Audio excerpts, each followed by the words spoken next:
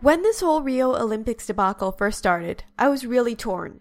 See, my initial thought was that the Olympic Games are international, global games, so that means that we can't exclude anyone. That would be sugarcoating the actual state of the world.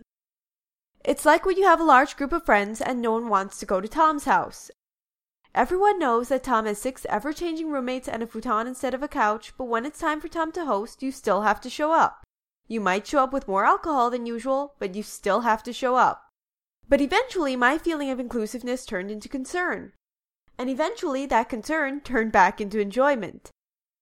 Because the things that are happening at Rio aren't just horrible, they're also expected. Okay, it's a corrupt, unstable government. So you would expect that a Chinese athlete would be mugged by a man who threw up on him pretending to be drunk. You might even expect that a team would have their building set on fire and all of their equipment stolen. But it isn't just the local populace that is working against this. It is nature itself. The water in Rio cannot be consumed.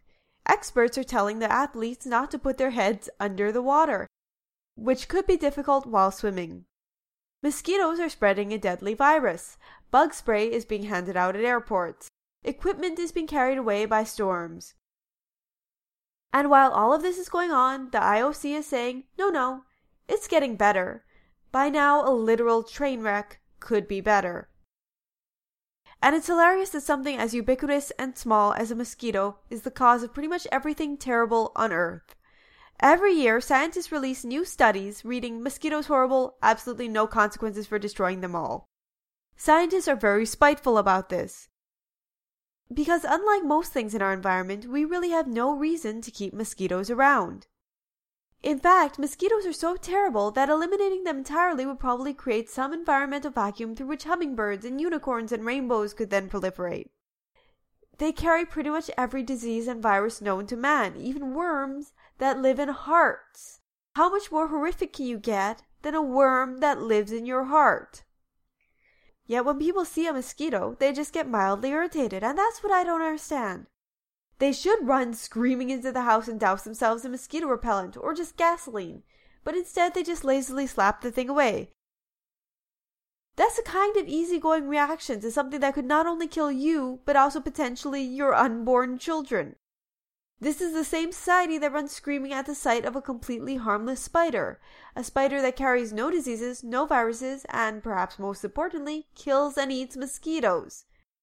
Spiders are your buddy. Some years ago, Bill Gates pulled out a glass of mosquitoes and unleashed it on a TED crowd, saying there is no reason only poor people should be infected. That's the kind of baller move that only someone as rich as Bill Gates can do.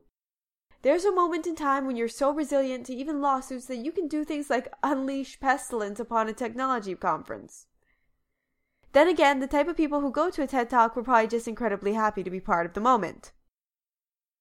Mosquitoes almost universally impact third world regions where they can reproduce unchecked.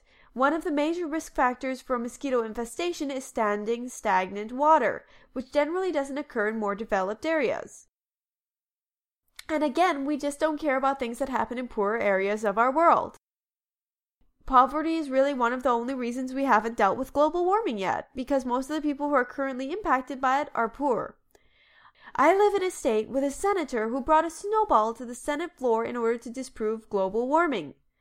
Lack of logic aside, it's easy for a senator to believe global warming doesn't occur, because his house is air-conditioned. But in 2015, at least 2,500 people in India died because of the heat wave, which was one of the deadliest in written record. If you've been in the dating sector at all in the last decade, you know about something called negging. A lot of men don't believe negging actually happens in the wild, but it absolutely does.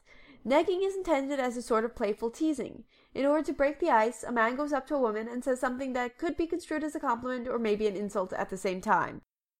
It's meant to make her feel a little uncertain and unsure about herself. Here are some, quote, awesome negs that work, unquote, from a site called Seduction Science. Number 1, your roots are showing. This one is actually just a straight out insult. The goal is to make the woman feel self-conscious about something that she can't control right now. Because, theoretically, only women with low self-esteem will probably sleep with you. The great thing about negging is that it's insulting to both men and women, which is the true equality. Here's another one. You know, you look just like my little sister. Weird. I love this one because I just don't know what direction it's supposed to go in. Like, what happens if it works? And what happens if you actually like her? What happens when she finds out that you don't have a little sister? And why would looking like your little sister be either a positive or a negative? Why would that make someone want to sleep with you? This one's just a mess. You know, I like that outfit you've got on, but I don't know. Your shoes don't really match. You should have gone with tan boots. Again, you can see the theory here. The goal is to point out something about the woman that will not only make her self-conscious, but also that she can't change. The idea is that she'll be thinking to herself, oh God, my boots don't match, I should bang him. Negging happens all the time on dating sites, and I love it because it's so perplexing. Seduction scientists will say that it's intended to knock arrogant women down a peg, so that they are more approachable. It's supposed to be an equalizer. But these tactics only work on those with self-esteem. So it's predatory to be sure, but in a really kind of useless, pathetic way, like a kitten puffing up really big to attack a mirror image of itself. Alright guys, have a fantastic night. Tune in Monday through Friday at 6 o'clock p.m. Central, and follow me on Twitter at JKiloIndia.